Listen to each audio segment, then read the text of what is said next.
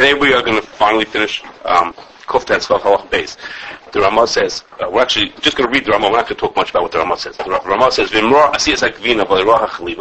what happens if a person saw the cheese making? So he knows that they made the cheese correctly, and so to speak, Gvinas Yisrael, but he didn't see that milk in the cows, so he doesn't know if it's Chol Yisrael. So then, Yesh Lahatir B'di'evet, you could be matir the cheese b'di'evet. Why? The concern of Chol Yisrael is maybe he mixed in treif milk, but of course he wouldn't have to be chayshish to that because he was planning on making cheese out of this milk. He was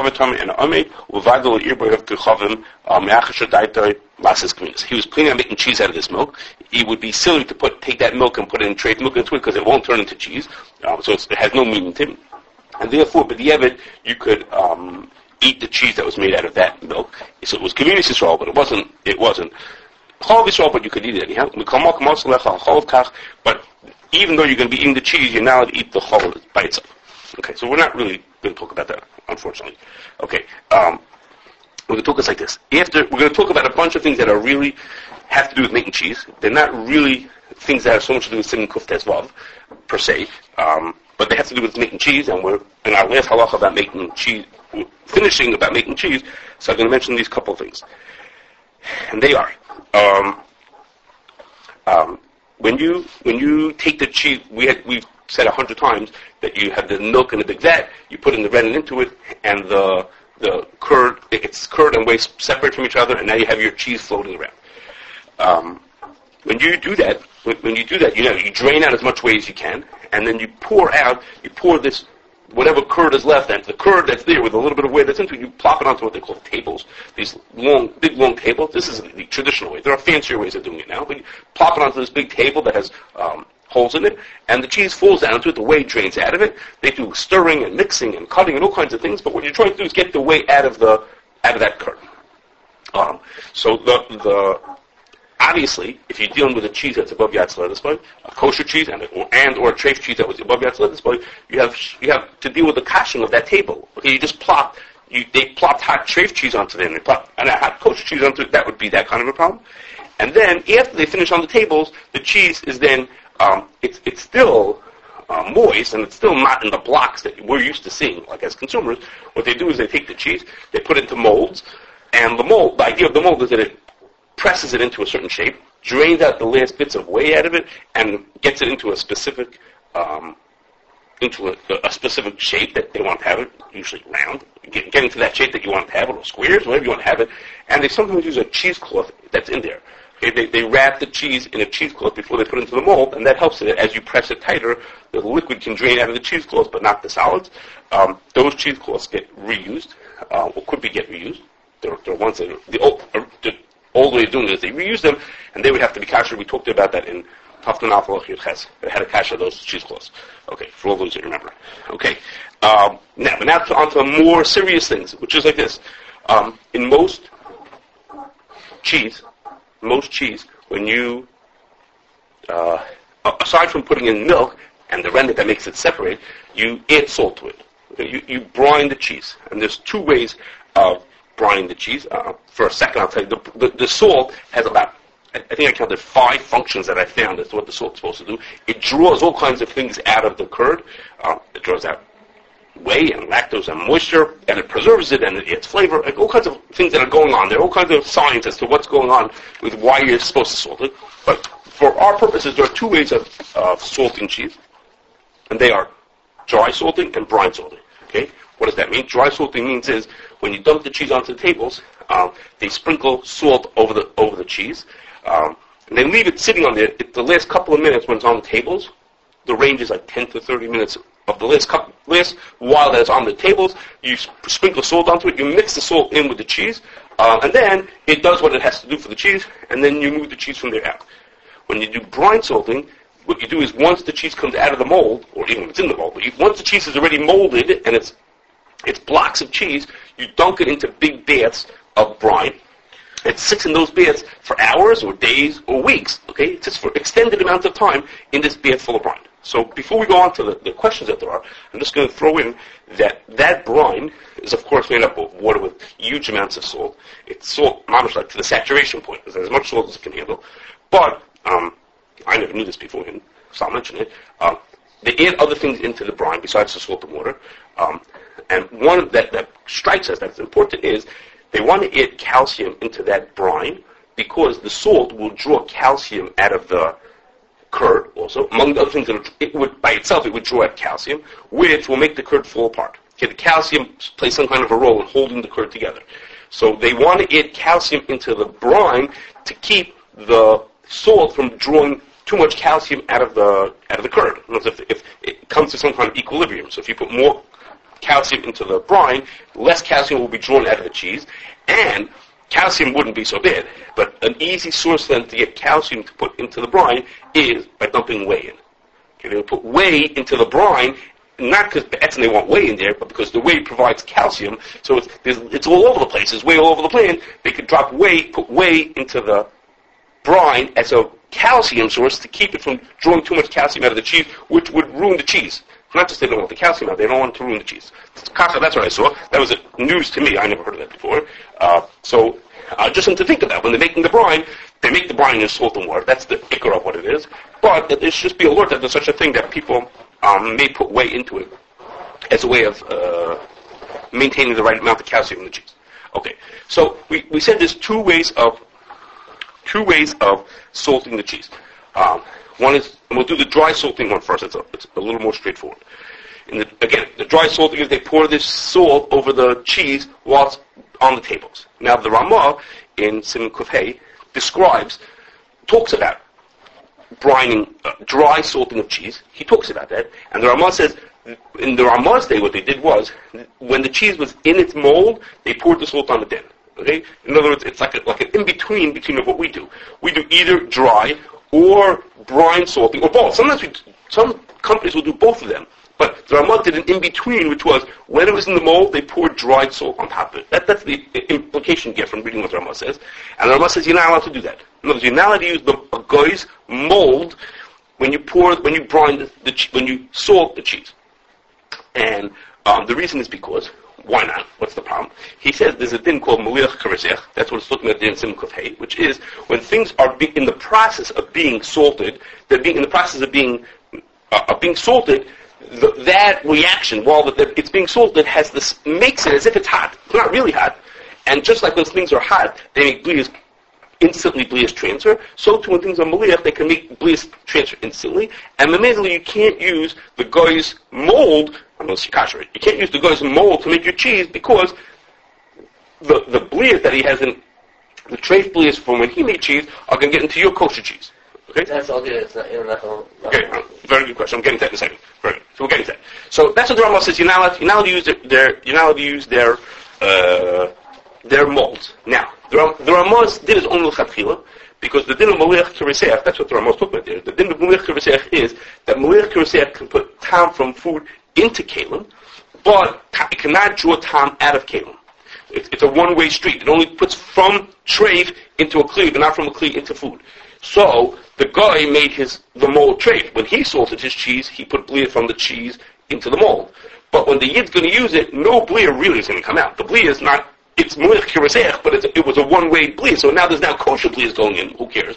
There's no treif blias coming out from the mold into the food. But there are Rishonim who hold that Maliach works bidirectional. It works both ways, and therefore the Ramah says l'chatchila, you're not allowed to use the guy's molds, of course, unless you kasher it. You're not allowed to use their molds because you have to be choishish that the Maliach Karizech makes time go in and out. Okay? Now, okay, so now, we don't do that. We don't salt cheese when it's in its mold. I mean, I shouldn't say nobody does it. The people who I asked, like Yossi, I asked a few people who no one does that we know nowadays that does that. But, as I said to you, they do salting on the tables. Okay, so the question is, should we be choishish when they do the salting on the tables? Should we be choishish for the same kind of chashash? Ramah says you're not allowed to use the guy's mold because of Maliach Karizech. So we don't do it in the mold, we do it on the table. So why should we say the same chashash? That the salting that you do on the table should also have the din of Maliach Karizech and say you can't use the guy's table for the salting, for that dry salting, because it makes blias go back and forth. Okay, so l'chatchila it for sure makes would make the blia go in, and we'd be choishish l'chatchila that makes the blia come out also. So should we be concerned for that? When you say dry, there's no liquid at all? Right. Well, what it is that you've dumped the curd onto the table. The whey is draining out, so there is some liquid. I can't say there's no liquid. There is some liquid, but basically it's dry, and you hold it the last couple of minutes, so it's basically dry. But why would it make a difference if it would be liquid? Dry? Totally dry? No, it's just the opposite. It's just the opposite. Meliach Yoseach is more for dry things. Meliach Yoseach is like when you're salting a piece of meat. You can't salt a piece of meat in a container because it makes blias transfer back and forth. This is not the blia that sear makes blias happen through kavlush. That takes a few minutes. We'll get to that soon. But that takes a few minutes for that to happen. That's a kavlush style blia. This is not kavlush style. This is like hot. It's kariseh. But hot means happens instantly. Even still, there's a shear for Meliach Yoseach. What do you mean there's a shear? What do you mean there's a shear? What do you mean by that? The time-wise. No, then you have No. What? It's one of the people? I don't remember how much it is. I don't remember how much it is. I don't know. If it's shaman, but we're not with everything is shaman, we're not fucking with shaman enough, so I don't know. at the end of the day. And it's only geared for those places that do it less than so it's Well, yeah, that's most kosher cheeses are being done less than right. If it was yatzlez, it'd be kosher. But that's a pretty standard kosher cheese is less than yatzlez, boy. Partially for that reason, because it's easier kosher wise. Okay, so the simple metal? Yeah. So the simple answer for why it's not a chashash is because of what David said, which is the din of Meliach Yoseach only applies when you have something that's ein necha machma smolcha. It has to be so salted that it's inedible. It's so salty that you can't eat it. That's what that has a din of Meliach Yoseach. Something with a small amount of salt, that's not considered Meliach Yoseach. The question just is, and I think that's the correct answer. The question is that's what the Mechaber says in Kufay, which is true. That's what the din is. The problem is that in Sim Tzadi Aleph, the Ramah says that we're not bekiyim to know what's considered ein nechlas machas malchut. We don't know how salty such a thing is considered, and therefore we're machmir that everything that's salted is considered has the din of Meliach Yoseach. What's this Ramah? Tzadi Aleph halachei. So the Ramah says we treat everything like that it's ein nechlas machas malchut. So if you're going to say to me, so it's true in so to speak in truth, there's no blias. But why don't we say, the Ramah says we should be machmir that everything's ein nechlas machas malchut, so why don't we say the same thing here? Do you want to say something? No. Okay. They rinse off the cheese afterwards. No. So No. obviously it's not. Okay, so very good. No, that's correct. No, he's correct. So the Yehuda says in Tzadi Aleph, he says, even though the Ramah says that everything that's salted is considered ein nechlas machas malchut, he says that even that has a limit to what you have to say to it. He says is gam ein lahachmer b'zeh machmer she'ein on the bikiyim. Don't say for everything ein on the bikiyim. The b'zeh b'vad lo shayach bikiyas klal. When something is so not salty, we say it's like not even in range. In the sort of borderline cases, we're supposed to be machmer and consider it salted. But in this case, it's like taking it too far. He's not talking about our case. But in the case that he's talking about, so you would say that over here. The cheese, the salt is it's not being salted. It's sort of like an ingredient in the cheese. Okay? Cheese is salty. I mean, overall cheese is a salty food, but potato chips are salty, but it's like an ingredient in the food. It's not being salted, so what you'd say is the Yehuda says, we're not, this Ramah doesn't mean to say anything with a pinch of salt is considered Meliach Yoseach. It has to be some kind of even borderline that you weren't sure if it's so salty, so you'd say, okay, it is salty. But if it's not even close, then you wouldn't say that. Okay, so to help you understand that, I looked in some numbers, okay, I spoke to people for some numbers, okay. The amount of salt that goes into cheese when you do this dry salting comes out to about 0.5%. We're talking weight, not really sure, but just contrast. By weight, it's about 0.5% of the cheese. So for 100 pounds of cheese, there's going to be 0.5 pound of salt. Okay, that's the number is roughly how much it is. It's about 0.5% of salt when you're making the cheese. When you do melicha on meat, we do melicha on meat, which is that's the real thing. Is by melicha of meat, the salt amount you use is about 4.5% salt by weight. Okay, when they do melicha on chicken and on lamb, it's as high as 9 to 14%, depending on who you ask. Okay, how much salt they use? The guy with the 14% told me he's overzealous. He uses much too much salt. I need more for chickens than for. Oh, very good question. Because they're smaller pieces. There's less surface area. You have to cover the surface. And chickens actually need more because they have a cavity. But it has more surface area. So you have a big side of beef, so you don't have to put salt all over the surfaces. But when you have pieces of lamb that are much smaller, you have to eat this salt all around. Anyhow, so what I'm trying to say to you is that the amount of salt is much more, 10 to 20 times as much salt in that as it is to this. Helps just perspective-wise to say is that this this is what even the Ramah wouldn't have been machmir for this It's case. all in one place over there. Say again. It's all the meat and chicken. It's all in one place. You're making one service and making one on Malia. It's distributed. Right, you're right. So you're 100%. Which is when you make in the meat, it sits on the surface, as opposed to here, they immediately mix it in. After they sprinkle it on, they then blend it in because it's going to be part of the cheese. So they blend it in. You're right. So that's even more why it's like an ingredient. It's not being salted. It's being thrown in as another ingredient. That's true. So, okay. One last thing to throw in is that. When I realized this answer, it's not a One pick up line 1, coffee maker line 1. one last thing is that I'll just throw in when the Bali Shulchan speaks about this Ramah, who says that you should say we're always hush that things on Lich Kiriseh. He says if there are other Stadim Lahakal, then you don't have to be machmir for this Ramah. But the Ramah says everything is ein nechas machmas mochoy. That's only as is. But if there are other Stadim Lahakal, you could be makel, and of course we have one over here. I remember I told you, the whole Ramah about the cheese mold is only lechatchila. Because me'ikar hadin, we hold, blias don't come out from the mold into the food. Or in our case, from the table into the food. So the whole din is a chumrah in the first place. We're being machmir to say is, blias should be choishish and blias come out of the kliyosah through mliach. So he's saying is, he's not talking in our case, but he's saying is, don't say the chumrah of everything is ein nechas machmas malchay when the din itself you're being choishish is itself just a chumrah, which is in our case. We're being, to say blias come out is not minadin. Minadin blias don't come out of through mliach kirisech. When we go in, they don't come out. Okay, so the dry salting, the way we do it on the tables rather than the molds like the Ramah, we are not choishish for that Ramah. We talked about this one, halacha yud. The Ramah said something very similar, but we're not choishish for that, and we assume that there's no problems of mlich kiriseh when we do this dry salting. But the brine salting is much more serious. Okay, I count 4 issues with the brine salting. Okay, brine salting was, again, after you have the cheese in its molds, it's blocks of cheese. You put it into these containers where it sits in a liquid brine solution. I forgot to mention to you, the cheese floats in these solutions. So when the cheese floats, the cheeses that are sticking over, that like above the line, they pour salt on top of those. Okay, they do the dry salting for those because those pieces are like sticking out of the liquid. They put some salt on. Okay, so excuse me. Okay, so the simplest issue with the brines, with these liquid brining, is that the brine never spoils, and the brine gets reused.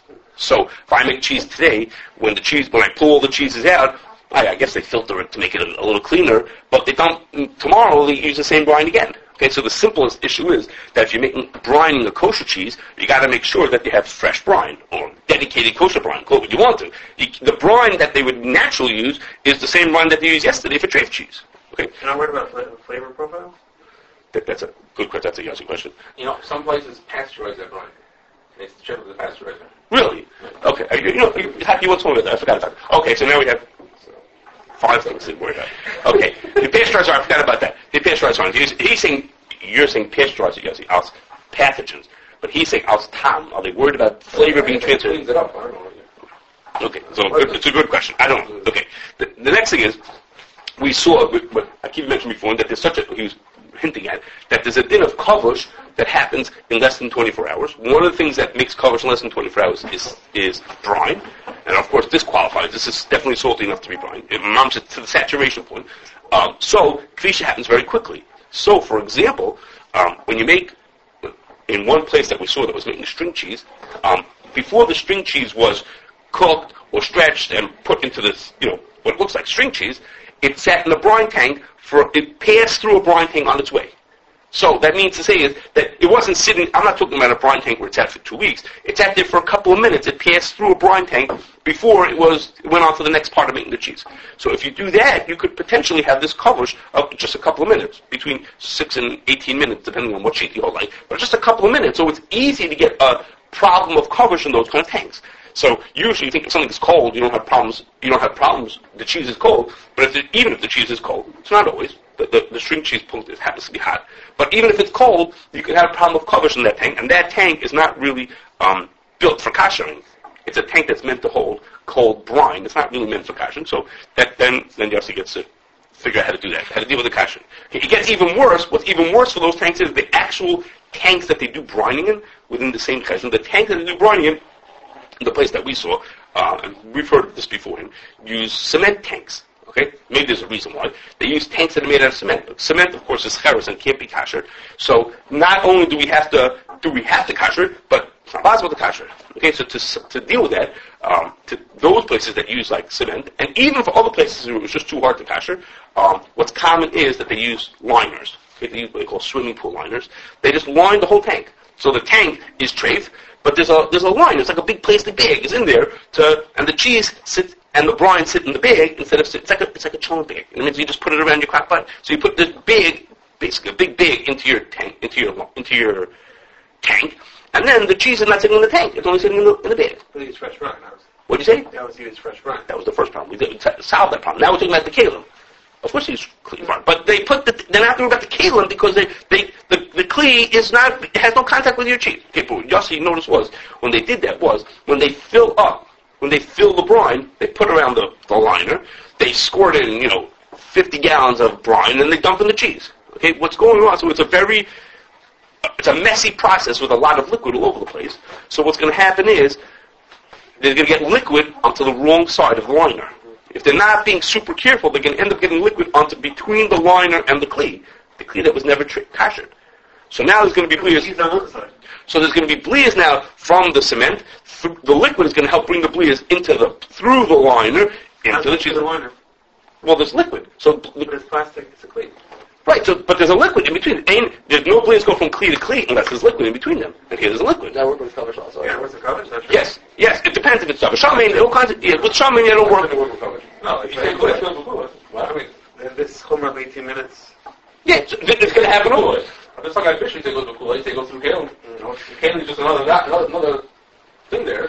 So Yossi what he told them was that they have to have double liners. Okay, they put on one liner in a nice, quiet, dry room, away from where all the liquid is. Then when they start filling it in, when they start using it, it's now a double liner. Okay, so the liner that's closer to the container, that's the one that prevents blias, and then the other liner is what holds the food. Okay. It's only 50 gallons. I made up a number. No, it's huge. Just get a plastic bag, a kosher bag. So some of them use plastic, but then they would have to be kosher also. They're not. Just for kosher.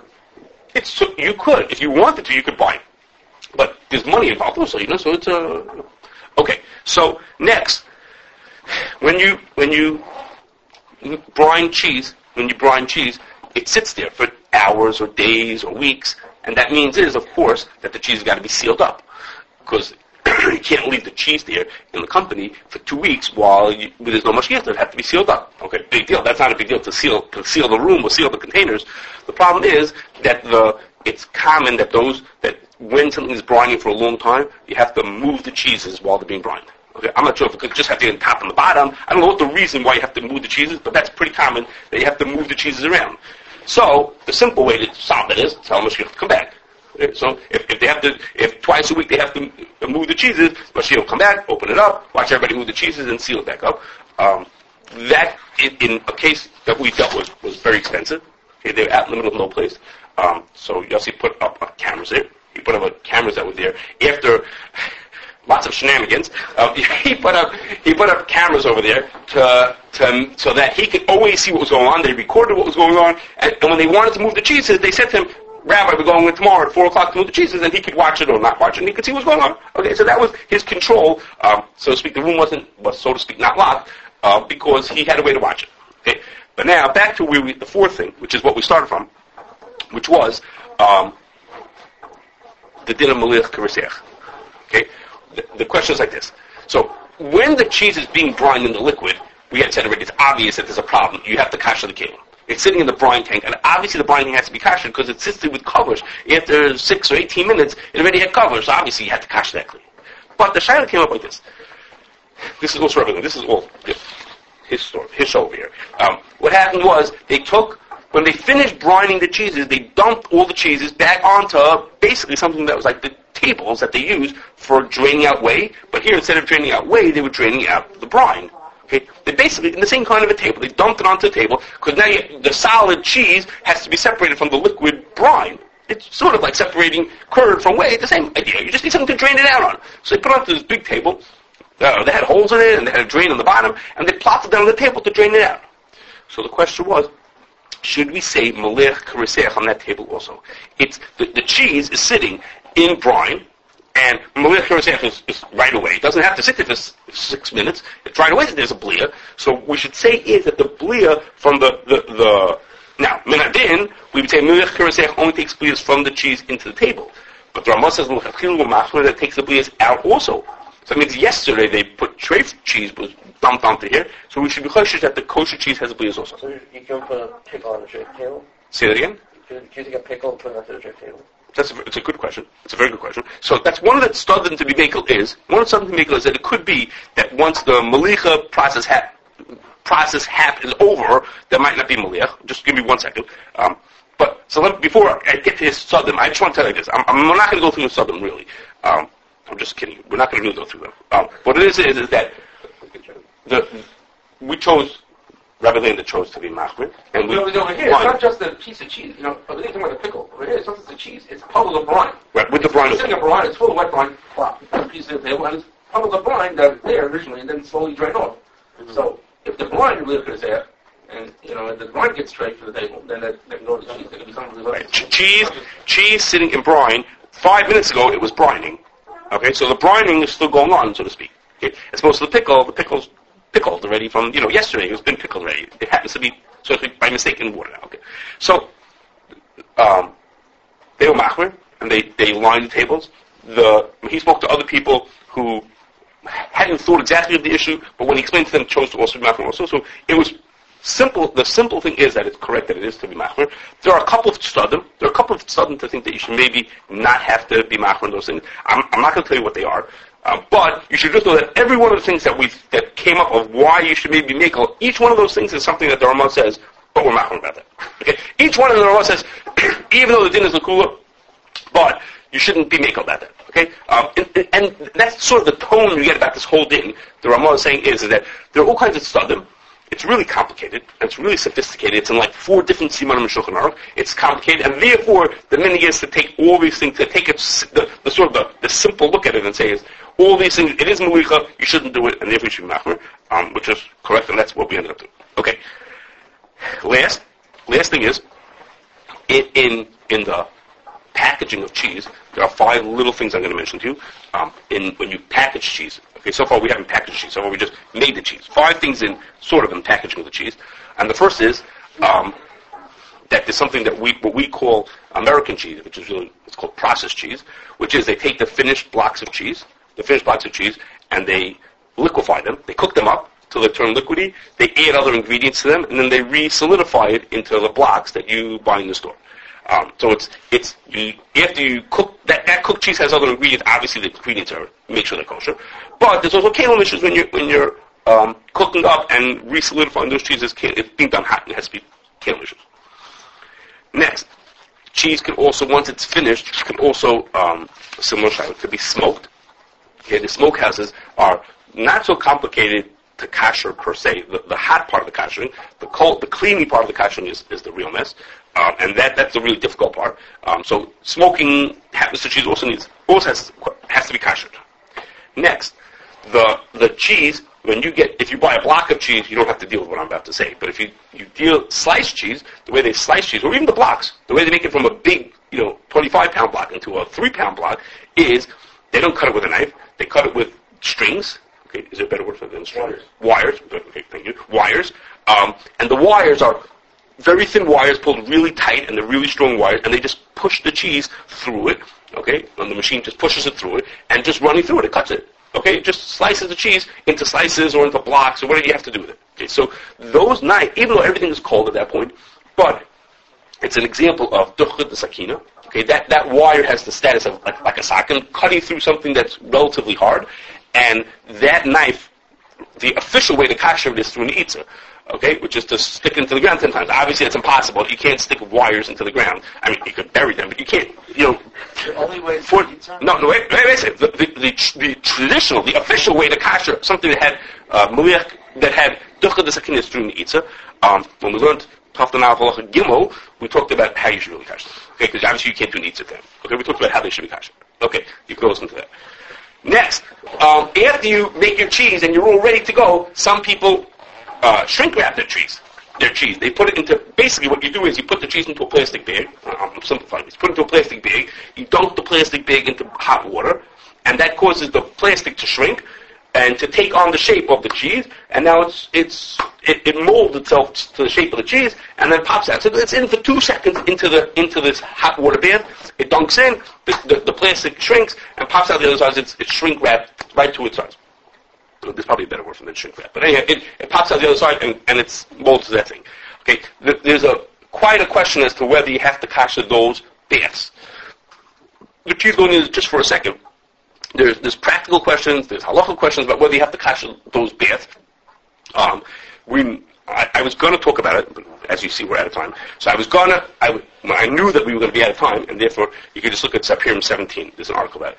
Okay, and the last is, that's all I'm telling you. I'm almost done. The last is that there's a din in Siman Pei test that if cheese ages for more than 6 months, then it becomes a hard cheese. And after you eat that cheese, you have to wait 6 hours before you eat meat. Okay? And the generally accepted assumption is that 6 months of aging is real aging. It sits in a nice, dark warehouse in a cheese company, and it ages in the way they wanted to do it to develop the taste of the cheese. And as you do that, it hardens, and it gets a more pungent taste to it. And that's what the din is talking about over there, that you have to be the Ramah. It's talking about that you have to wait 6 hours after that. But you should just know that there are people who think that, no, as soon as the cheese is 6 months old, meaning from the day you drop them to rennet, if you count 6 months, and after that 6 months, you're ready, that's it, it's already considered a hard cheese. There are people who feel like, to the point that some of those people will say that's why it's a packaging issue. When they package it, they write the expiration date to be 6 months from that day. Okay. In other words, let's say the cheese can really last 18 months, but if today is October 1st, I don't know what it is exactly, it's October 1st, and they write, instead of writing October 1st, they write 6, I can't count 6, okay. If it was January 1st, they would write, the expiration date is June 1st, because that's in less than 6 months from now. What? Really? They would write that, because they don't want people to eat it and not realize they have to wait 6 hours, because no one would dream that it's a hard cheese. Obviously, no one would dream that. So they tell them to put the expiration date to be only 5.5 months from now, so no one will eat. They'll throw it out at that point. They won't eat like that. Okay, now that, as I said, is not generally accepted. If we ever do Siman Pei test, we'll talk about that question.